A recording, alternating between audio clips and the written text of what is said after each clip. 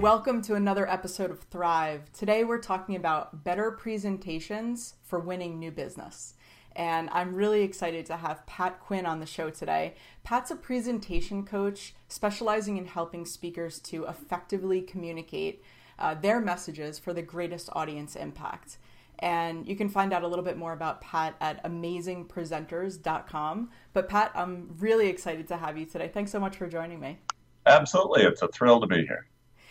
So you work with all types of professionals who just need a ton of help with presentations, speaking engagements, how to just effectively get across or really impact their audience.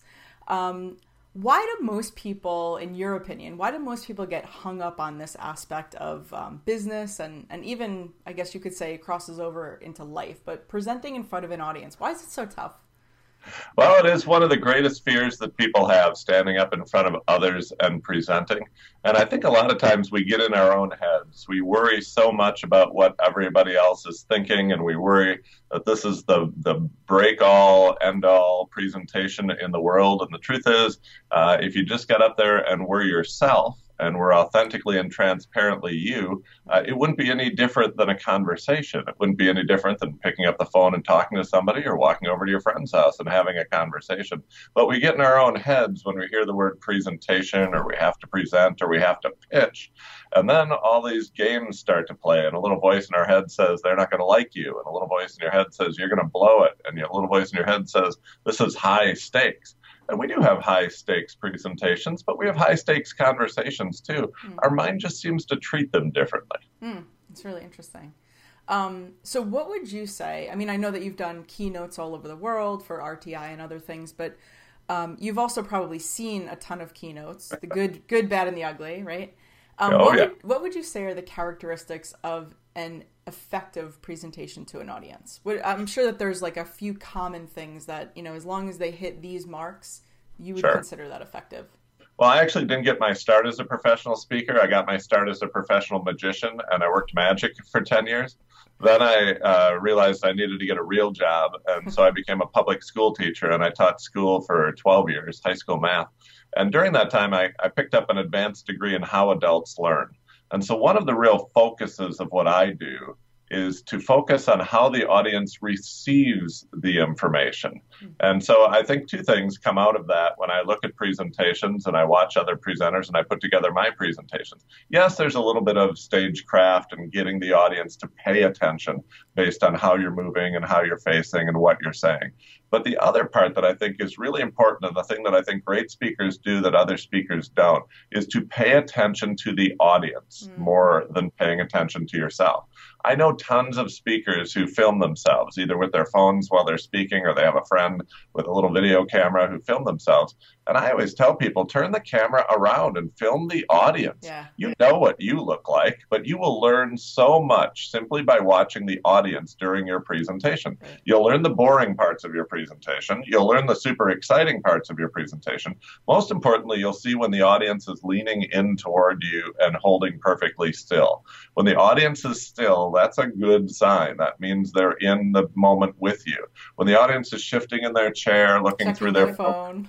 Oh yeah, checking their phones, of course, is the worst. When they're doing anything like that, you haven't captured them. Those are the parts of your presentation you should cut. And when they're taking notes, holding still, leaning into you is when you really have them. Those are the parts of your presentation are the best. Keep those parts, get rid of the other parts, and your presentation will get better like that. Yeah. But nobody focuses on the audience. Everybody has the camera on them, and they're like, oh, I don't like what I did with my hands there. I don't care if you like what you did with your hands there. Did it quiet the audience? Did the audience like what you were saying at that moment? That's the most important thing. So I would say the greatest speakers in the world focus on the audience more than they focus on themselves, and that's the fastest way to get better. Right. Who do you think is one of the best speakers that you've ever heard? There are some speakers who are technically perfect. There are some speakers who are just really good to listen to. And so I would, Marcus Buckingham, who's like now Go Discover Your Strengths, one of the strengths guys, He is just an amazing presenter. He sets the rules early in his presentation. Often, when presenting in the United States, he'll tell a joke, and he's British, so he'll be like, "Well, that was British humor. You probably didn't get it. I'll hold my hand up like this when I tell jokes from now on." And then he's kind of trained the audience. So if he tells a joke and it goes over or doesn't go over, he can just stop, pause a couple seconds, and go like this, and then the joke goes over. So Right. what he's actually doing there, and what great speakers do, is from the moment they go on stage, they're training the audience. Like I tell speakers, you should walk on stage about 1.5 times your normal walking pace. Not your normal walking pace, don't saunter on the stage. And the reason you want to do that is because you're training the audience. If you saunter on the stage, the audience will be like, "Oh, this is going to be a slow moving presentation. I'll have time to think about things and solve problems while I listen to you. I'll have time to check my email while I listen to you." But if you walk on stage a little faster than you normally do, start talking a little faster than you normally do, start delivering real solutions right away, the audience will be trained from the very moment you go on stage. Wow, this is going to be a fast-moving presentation that I have to pay very close attention to. I better set down everything that I'm doing and pay very close attention to this. And so I think Marcus Buckingham probably trains the audience probably better than anyone that I've ever seen. And because of that, his presentations are just amazing. They're funny. They're fast-moving. Joel Osteen, pastor of Lakewood Church, is technically one of the most perfect speakers in the world. You can learn, he's on your local television station every Sunday with a 25-minute message. Look him up, watch him. You can learn more simply by watching his technique. He gives a different 30-minute message every single week, and they look like they're all memorized. If you watch, you'll barely see him checking his notes. His stage movement, the way he warms up the audience, he really understands audience momentum as well as anybody I know. At the start of your presentation, I talk to presenters or just business people who are presenting to a group that they're trying to sell to or pitch to, and they'll come out of the room sometimes, they'll be like, "Wow, they were just dead," or "The audience just didn't have any energy today." A lot of speakers don't realize it is actually the role of the speaker to bring the energy into the room, not the role of the audience. And if you have a speaker who's blaming the audience for being low energy too often, there's good rooms and there's bad rooms to be in. But if every time you're coming off stage saying, "Oh, the audience was just dead, the audience just lacked energy," consider the possibility that it may be you who's not bringing the energy or you who's not warming up the audience. And you watch Joel Osteen warm up his audience from having him say a chant or repeat something in the beginning to opening with a joke. He's so intentional about it. He starts every week by saying, "I like to start with something funny." Like he tells you the technique that he's going to use. Right. Of course you're going to start with something funny. Most people just don't admit it. They just try it. Right. He comes out and says, "I like to start with something funny."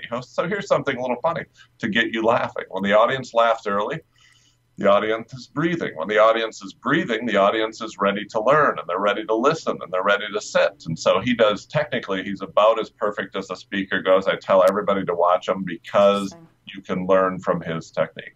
And then I would point you to David Copperfield. David Copperfield is a magician. He's performed in front of more people than any other human being in the world, performed in front of more people than the Beatles, than Elvis, than anybody. And he is the best at controlling the audience's attention. When he wants you to look this way, he gets you to look this way. He does it with his eyes, with his hands, with his music. When he wants you to stand up and clap, he gets you to stand up and clap. They raise the house music up. They brighten the lights just a little bit. He goes like this with his arms, and you stand up and clap like you can't stop yourself, and you don't know why. He's really the best at it. And so from a pure physical standpoint, David Copperfield controls the audience better than anyone I know. Right. All right. So aside from pastors and magicians, let's talk a little bit about those in the creative agency world. So in those cases, you have people that are creative directors or account directors, maybe someone in client services that's head of a department. There's a ton on their shoulders, and they are basically pitching for new business that's going to impact the success of this agency, right? It could be this year or it could be longer term, but obviously they have some pretty high stakes. What are some of the best practices for those, in our audience who are watching and listening from that perspective, where the audience is smaller, there might be 3 to 8 people around the table, and you're kind of presenting either a strategy, a new creative concept, whatever it is, but it really has to be exactly what you're talking about, getting that audience to just really sink into maybe not so much the content, but how it's being delivered? Like, what are some best practices for a situation like that? Absolutely. I mean, even though I've worked with, New York Times best-selling authors and 6 different Olympians and some of the best speakers in the world, most of my clients are business owners and principals who want to grow their business and get new clients through presentations. And so that's most of what I do. Yeah. And the number one thing we want you to do when you go into any presentation, whether it's a keynote in front of 1,000 people or a pitch in front of 3 people, is to have total clarity on the problem that you're solving for the audience. Mm-hmm. And what we find is that if you have clarity on the problem that you're solving for the audience, it's very easy to put together a cohesive, short, direct presentation. If you don't have clarity on that one question, what problem are you solving for the people that you're speaking to today, then your presentation is usually a mess. It goes down a bunch of cul-de-sacs. It's disorganized. It's much longer than it needs to be. Right. And so one thing that we have you do before we start writing a presentation before you start thinking about what you're going to say is get real clarity on what problem are you solving for the group of people that you're speaking to. Put it up on the whiteboard in the room as you're putting together the pitch, and you're going to give a much better presentation. And then the second thing, right before you walk into the room, take a deep breath, get your nerves together, and remind yourself, this is the problem that I'm solving for them. Because if you don't know that, the presentation itself is going to be a mess. And so that's one thing that we want to do right off the bat, is make sure that we have total clarity on that. If you want to engage the audience in front of you, whether it's one person or 100 people, there is no technique better than episodic storytelling. Episodic storytelling is to switch from being a third-party narrator, where, for instance, maybe you want to talk a little bit about the qualifications or how your business got started if it's a new client that's never met with you before, and you just want to tell them your founder's story a little bit. You can say, 16 years ago, we started this agency, and now you're telling it like a third-party narrator. Like if somebody wrote a copy for your website, they would write it that way, or if somebody was writing your biography, they would write it that way. Instead, switch over to episodic storytelling. It's 2001. It's 2:00 in the morning, and I'm driving my Ford Taurus through rural Kentucky. And I asked myself, what am I doing here? And immediately, anybody who's in the room with you is going to be into this story. Right. Like they're in the car with you at 2:00 in the morning, driving through rural Kentucky, wondering, okay, tell us, what are you doing here? It's 2:00 in the morning. Yeah. The moment you switch over to episodic storytelling, which is to take somebody in the room with you, bring them into a moment with you, and they will hear what you hear, see what you hear, and see what you see. If you do it right, they'll even smell what you smell. This doesn't have to be an epic 30-minute story, by the way. You can do this in 30 seconds. Mm-hmm. You can do this very quickly.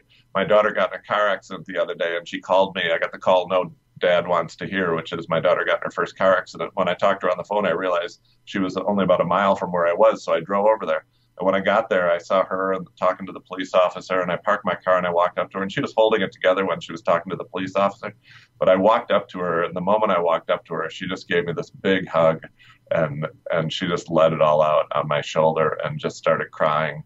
And at that moment, everybody in the room is like right there with you. Like they're in the moment with you. They're hearing her cry. They're feeling her hold you. They're like feeling her fear and her worry and her concern. And her relief when she saw her dad. And the relief when she saw her dad. Like they're in the moment with you. And that's the difference between episodic storytelling and third-party narrator storytelling. Right. And most people, when they're in a presentation, they think, I got to have this all buttoned up. I should read them my resume. We've worked with these clients. We've been doing this for this many years. Yeah. Here's our specialty. And it's like, they're going to read that like they would a resume. They're just going to glance over it and not hear any of it. Right. But if you can switch even a moment of that into episodic storytelling and take them into the room with you, now they're emotionally invested with you. Like you're emotionally invested in that story. Yeah. And once they become emotionally invested with you, they're going to want to do business with you. Yeah. They're going to see your from a creative standpoint. I just think it's going to show them how well you can draw people in with your creative work. Yeah, it's such a great takeaway. I love that. Now you actually refer to your coaching process as total audience mastery. Can you talk a little bit about that? And one of the things that I found really interesting about it was that you're helping people improve, but without changing their own style or changing their content. So if you can talk a little bit about that process, I would think I would find that interesting. Sure. The biggest fear that somebody has when I tell them I'm a presentation coach is, you're going to get me to change my style. I stand still. You probably are going to want me to move around like in a V formation. I don't have a formula. Right. Some people do apparently. And I'm not going to teach you tricks. I'm not going to teach you tricks to manipulate the audience, because I actually don't want you to manipulate the audience. People often ask me, do you work with actors and actresses? And I don't. I actually do just the opposite. Actors and actresses are pretending to be someone they're not. I'm actually getting you to be authentically you so that they can see you and want to do business with you and want to come close to you. And so from that standpoint, when you're pitching, I want you to be authentic and transparent. What we call it is palms up presenting. Don't think of it as a performance where you're pretending to be someone you're not. Think of it as just standing there with your palms up saying, this is who I am. And I think you'll be attracted to that and want to do business with that. And so from that standpoint, we want you not to change your style or change your content. We want you instead to use our technique, which we call total audience mastery, because we're going to insert into your already ready presentation, or we'll write a presentation with this already built in, up to 15 things. These are not my opinion that these are nice things to have in a presentation. These are researched by Robert Cialdini, researched by Daniel Pink, researched by Scott Adams, researched by a bunch of people who are out there every day researching how an audience responds to information that they're receiving. And so one technique that we recommend you using is, for instance, referring to yourself by first name during your pitch. And so I was taking the garbage cans out this morning, and the guy next door to me was taking his garbage cans out too. And he yelled across the driveway, Pat, is today the recycling day or is that next week? And I said, no, that's next week, just garbage today. And he said, oh, okay, thanks, Pat. And when you do that, what you're actually doing, if you do that early in your presentation, and if you were going to do it more professionally, you might say, one of the most common questions I get from people I work with is, Pat, what's the best way to begin our presentations? Right. And then I just go on and I teach and I go on with my presentation. I don't draw attention to it. I just do it. What happens when you do that is the audience immediately begins rehearsing in their mind having a conversation with you. Even if there's two people in the room having a conversation with you, right. It's amazing how the human mind works. You immediately begin rehearsing, hey, if I talk to him, I'll probably call him Pat, which all of a sudden is informal, right. Which all of a sudden indicates I trust you, right. And I know you because I'm calling you by your first name. Right.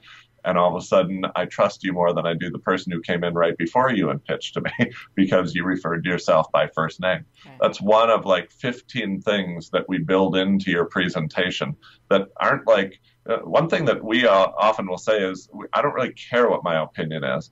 I don't care if I like that part of your presentation or not. If it's scientifically proven to get the audience to respond a certain way, that's something that we want to add to your presentation. Right. And we want to add it in a way that is cohesive. We want to add it in a way that is true to you and authentic to you. But oftentimes people just go in and they give a presentation and that's what they like, when they don't realize there's actually a ton of research. Daniel Pink has been researching this for years. Robert Cialdini has been researching it for 40 years, how the audience responds, what pictures you have. If you have a slide deck, what background pictures you have behind your opening slide. Makes a huge difference. Yeah. All of these little things that we build into your presentation that are going to make a difference in how the audience, even if it's an audience of one or two, will respond on the back end to your presentation. Yeah. That kind of stuff is so interesting to me because it is so nuanced. You're not talking about changing the big concept or the big reveal or anything like that, but it's all the little things that everyone else thinks doesn't matter.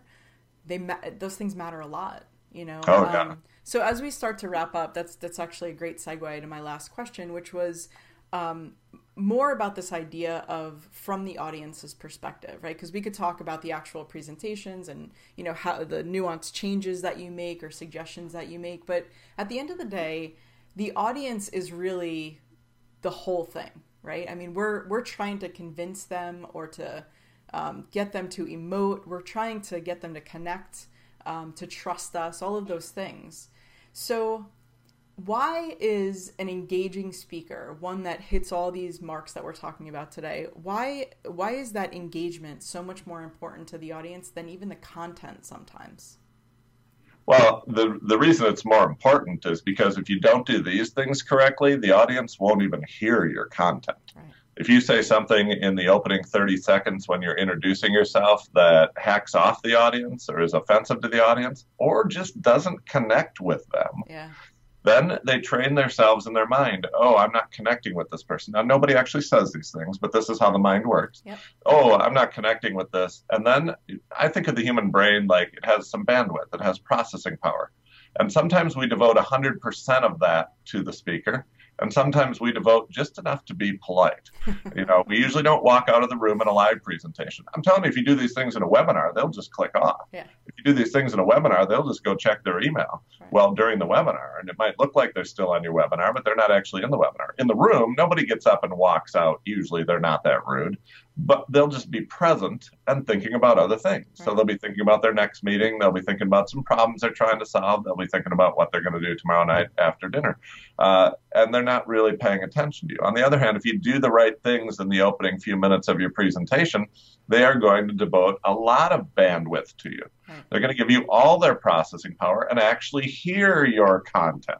And so the reason it's more important than your content is because if you don't do it right, they never get to hear your content. Right. So from the audience's point of view, I do think that going in there, and one mistake that many, many professionals make who are giving pitches and trying to draw business and clients is they speak the language of my side of the table. And so when I'm speaking, Absolutely. I'll speak the language of experts. When I talk to coach medical professionals like chiropractors, they're speaking the language of medical experts. With creatives, you're speaking the language from your side of the table in words that you use in your office, but they're not the same words that the other side of the table would use. I've heard it said once that all great presentations start in the language of the client or the prospect, and they finish in the language of the expert. But at the start of your presentation, you've got to be describing the problem that you're solving, which you have total clarity on. You have to be describing that in their language, not your language. And most people, when I say, what problem do you solve for the audience, don't actually give me a problem. They actually give me a solution that they're offering and selling. Right. And that's a sure sign that you don't have your language right. You haven't thought about the problem from the client's point of view. And that's why this hyper focus that I have on the client, on the audience, on the prospect, that's why it makes all of the difference. Because if you don't speak their language in the beginning and do things to draw them into the presentation, they aren't gonna even be there to hear your content. Yeah, great points. Pat, thank you so much for joining me today. I really, really appreciate it. And I'll definitely put a link to amazingpresenters.com into the show notes. Absolutely. Thanks for the opportunity. All right. Thanks. Take care. Bye-bye. This episode has been brought to you by Workamajig, the #1 creative agency management software. Show notes at thrive.workamajig.com. Find out how your creative agency can become more productive and more profitable. Schedule your demo at thrive.workamajig.com.